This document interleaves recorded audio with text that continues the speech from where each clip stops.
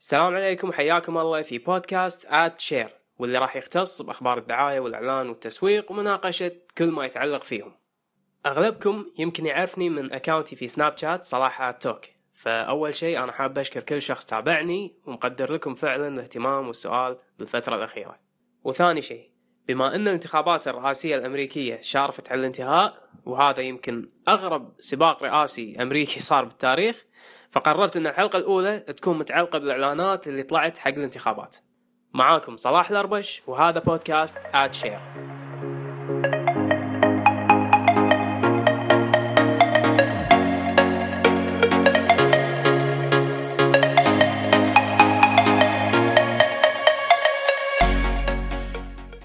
في سنة 2012 نسبة اللي ما صوتوا في الولايات المتحدة من الشباب اللي أعمارهم تتراوح تقريبا بين 18 إلى 28 سنة وصلت إلى 62%. I'm not registered to vote. I'm not registered to vote. I haven't found the time, really. I don't like politics. Yeah, we're twins. Yeah. So I guess both of us aren't voting. Old people go out and do that for us. ويرجع عدم تصويتهم لأسباب كثيرة، لكن أهم هذه الأسباب هو مللهم من السياسة وإحساسهم إنه خلاص ماكو تأثير على حياتهم بشكل مباشر، وبنفس الوقت صوتهم ما له أهمية أو تأثير. هذا دفع جهات كثيرة إنها تشجع الغير مسجلين أو مقيدين بالتسجيل للتصويت، وبالذات الشباب، لأن المجتمع الأمريكي محتاج مساهمتهم بآرائهم ومتطلباتهم اللي فيها نظرة مختلفة عن الأجيال السابقة، ومحتاجين أفكارهم وحلولهم الجديدة اليوم أكثر من أي وقت ثاني. دوريتوز المعروفين بالناتشوز ونكهات القوية والسناك المحبوب عند طلبة الجامعة طبعا، قرروا انهم يخوضون الأجواء الانتخابية بناتشوز سبيشل اديشن يشجعون فيه الشباب على التصويت. شنو سووا؟ راحوا واحدة من الجامعات وحطوا فيندنج ماشين أو الماكينة اللي تبيع الشيبس، هذه تحط فيها $1 وطلع لك شيبس. الماكينة شكلها طبيعي، حالها حال كل ماكينة فيندنج، لكن فيها شاشة تفاعلية. إذا بتشتري الدوريتوز راح تحط فلوسك ويعطونك خيارين، نكهة الجبن ونكهة الرانش. إذا اخترت أي واحد منهم راح يطلع لك سؤال لازم تجاوبه عشان تكتمل عملية الشراء، والسؤال يقول: هل أنت مسجل لتصوت بالانتخابات؟ عليكم تتخيلون عاد واحد طالع من الكلاس يعان وما عنده إلا $1 بمخباته بياخذ فيهم دوريتوز بيمشي، فجأة يطلع له سؤال عن الانتخابات وهي يمكن آخر همه بالوقت هذا. إذا جاوب نعم، أنا أعتقد راح يطلع له الشيبس اللي اختاره ويمشي بحال سبيله، ولكن الترك إذا جاوب لا، هني راح يطلع له السبيشل اديشن. السبيشل اديشن دوريتوز عبارة عن تشيز سيلفر، كأن المادة الخام اللي يستخدمونها المصانع قبل لا يطبعون عليها الألوان والكتابات، وهذا التشيز عليه شعار دوريتو فقط، ومخلوط باللونين الأزرق والأحمر، ألوان الحزبين الديمقراطي والجمهوري، وتحت الشعار على طول عبارة no choice، لا خيار. تفتح التشيز تبي تجرب الناتشوز الجديد، وتكتشف ان الناتشوز اللي داخل التشيز عبارة عن كراتين مقصصة مثلثات بشكل الناتشوز، وداخل التشيز كرت مكتوب عليه أنت لست مسجل للتصويت، وهذا الدوريتوز لك، لا نكهة لا قرمشة ولا اختيار، لأنك إذا لم تصوت شخص آخر سيختار بدلا منك، تماما كما حصل لك الآن. It's not Doritos. I don't understand it. Witchcraft. You get no chip. If you're not registered to vote, this bag is for you. It has no taste, no crunch, no choice. Because if you don't vote, someone else chooses for you just like this. That's deep.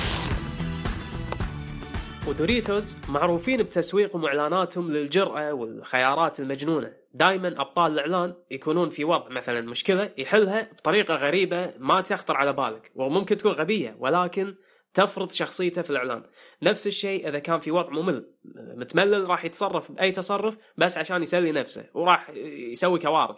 فهذا دايما التوجه اللي ماخذينه دوريتوز في إعلاناتهم. فكان الربط هني بإعلانهم في الانتخابات إن الإعلان بنهايته طلعت عبارة تقول اتخذ الخيار الأكثر جرأة وصوت، يعني لا تكون واحد ممل. احنا دوريتوز دايما نشجع على الجرأة، فخلي يكون أجرأ قرار لك إنك تصوت. وفي موقعهم خصصوا صفحة بثيم الانتخابات، وعطوا زوار الموقع الخيار للتصويت ما بين ناتشوز نكهة الجبن اللي هو بالتشيس الأحمر يعني ديمقراطس أو الديمقراطيين، وناتشوز الرانش اللي هو بالتشيس الأزرق يعني الجمهوريين. كل هذا طبعا تشجيع للشباب أن يكونون جزء فعال في موسم الانتخابات، وبنفس الوقت يعززون من ربط سناك دوريتوز بالشريحة الشبابية وبشكل إيجابي في تفعيل مسؤولياتهم الاجتماعية من ناحية التوعية. Yeah, it's pretty right about the no taste, no crunch.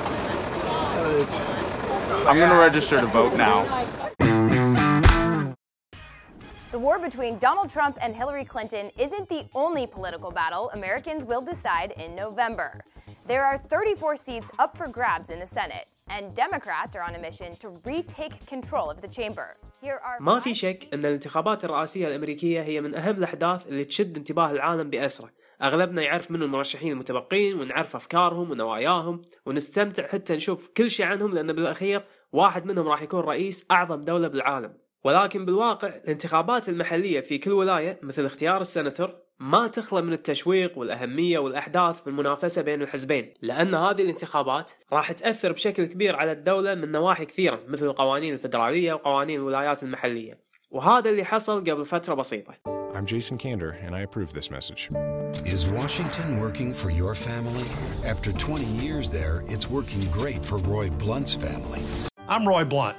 You know, in this election, Jason Kander's talked a lot more about my family than what he can do to help your family.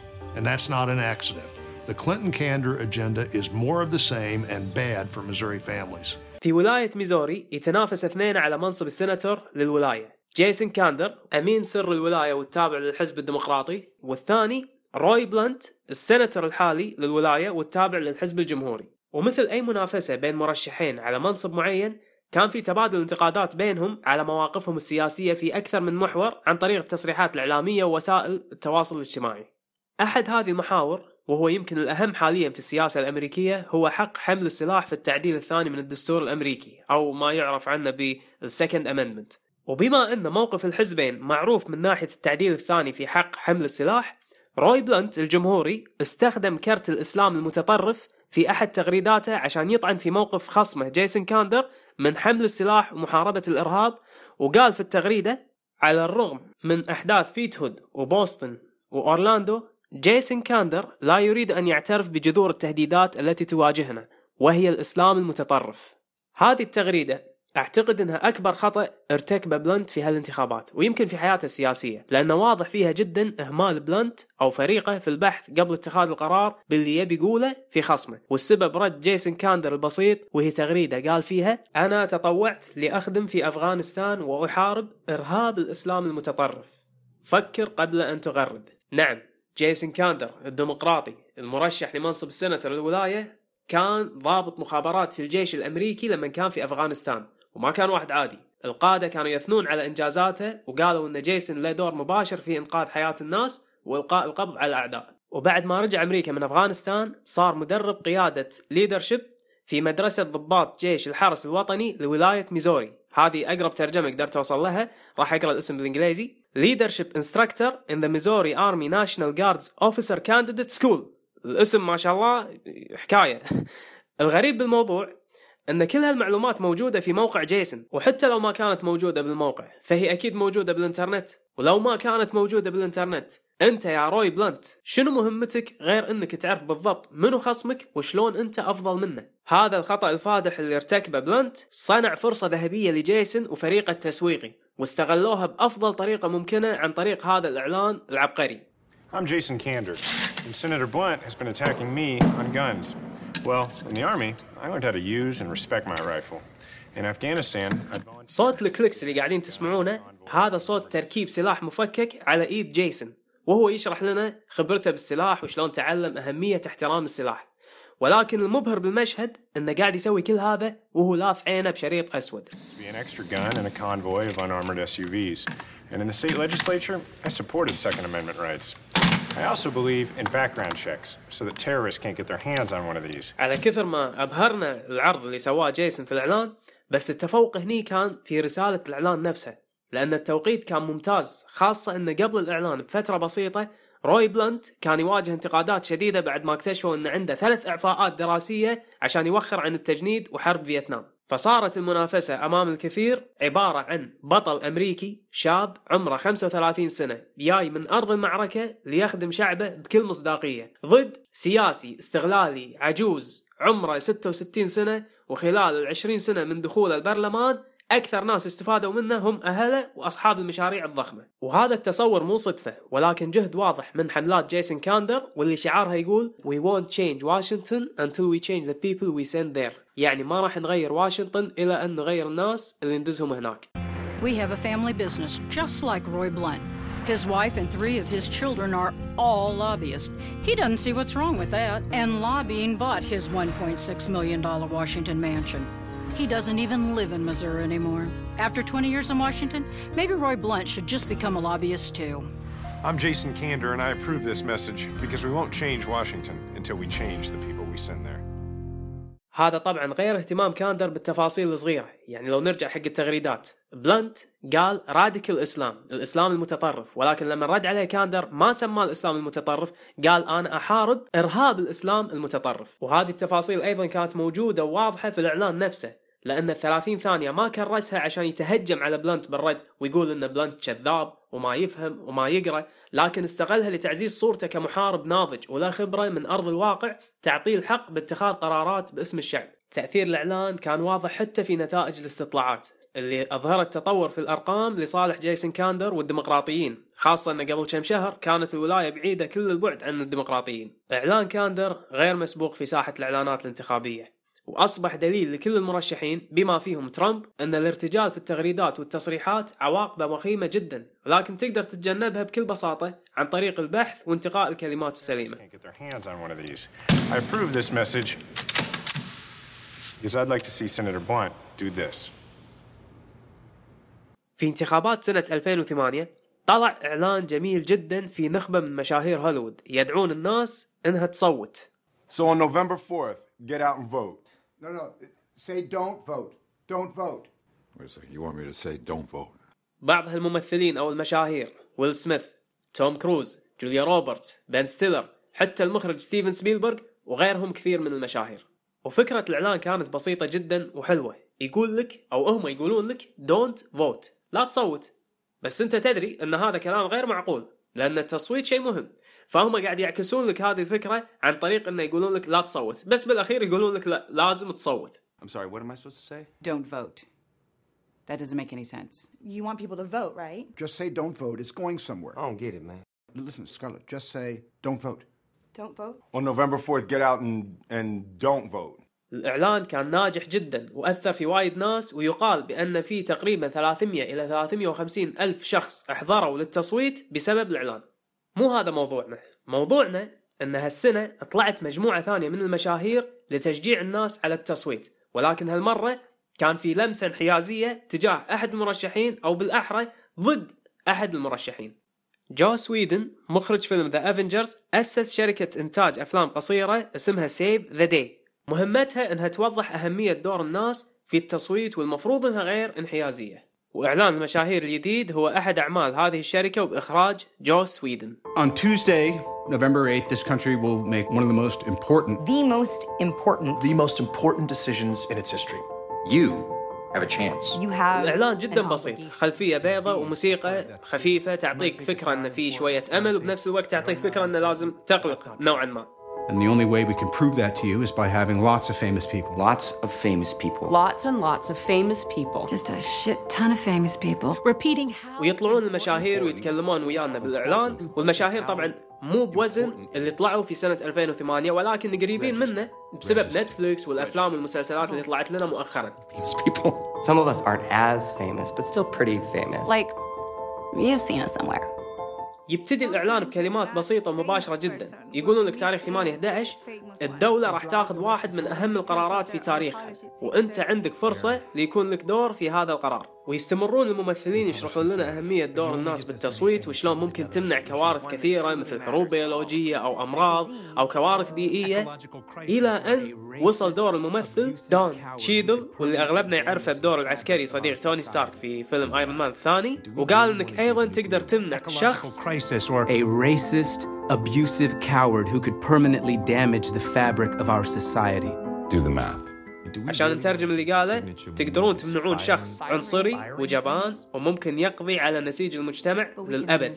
هل ممكن يقصد دونالد ترامب؟ إذا هذا تساؤلكم فالجواب جايكم بالمقاطع الجاية. Do we really want to give nuclear weapons to a man whose signature move is firing things? But we can end this nightmare before it begins. We can save the day.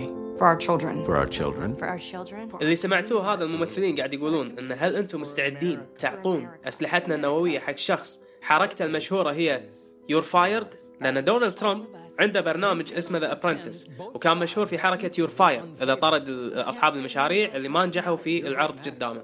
ويختمون هجمتهم على دونالد ترامب قبل لا يكمل الإعلان بشكله الطبيعي ويقولون لك إنك تقدر تنهي هذا الكابوس قبل لا يبتدي. Student debt. Common sense gun laws. The Supreme Court.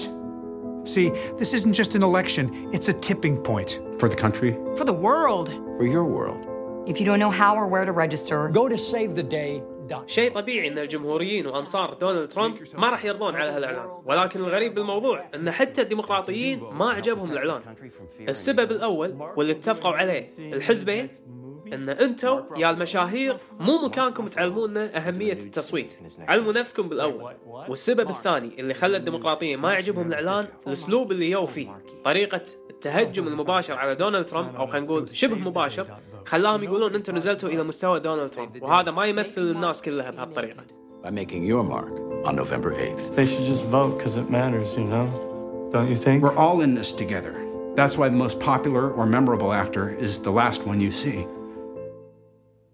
Really?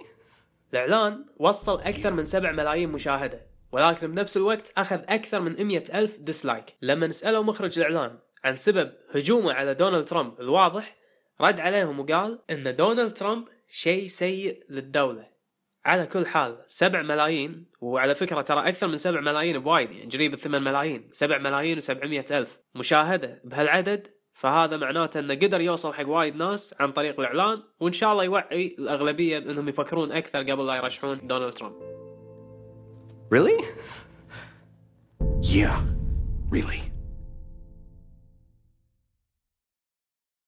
هذه كانت حلقتنا اليوم عن اعلانات الانتخابات، اتمنى تكونون استمتعتوا ويانا. راح احط كل لينكات الاعلانات اللي سمعتوها في اكاونتي بتويتر @share. كان معاكم صلاح الأربش، ونشوفكم ان شاء الله في الحلقه الجايه.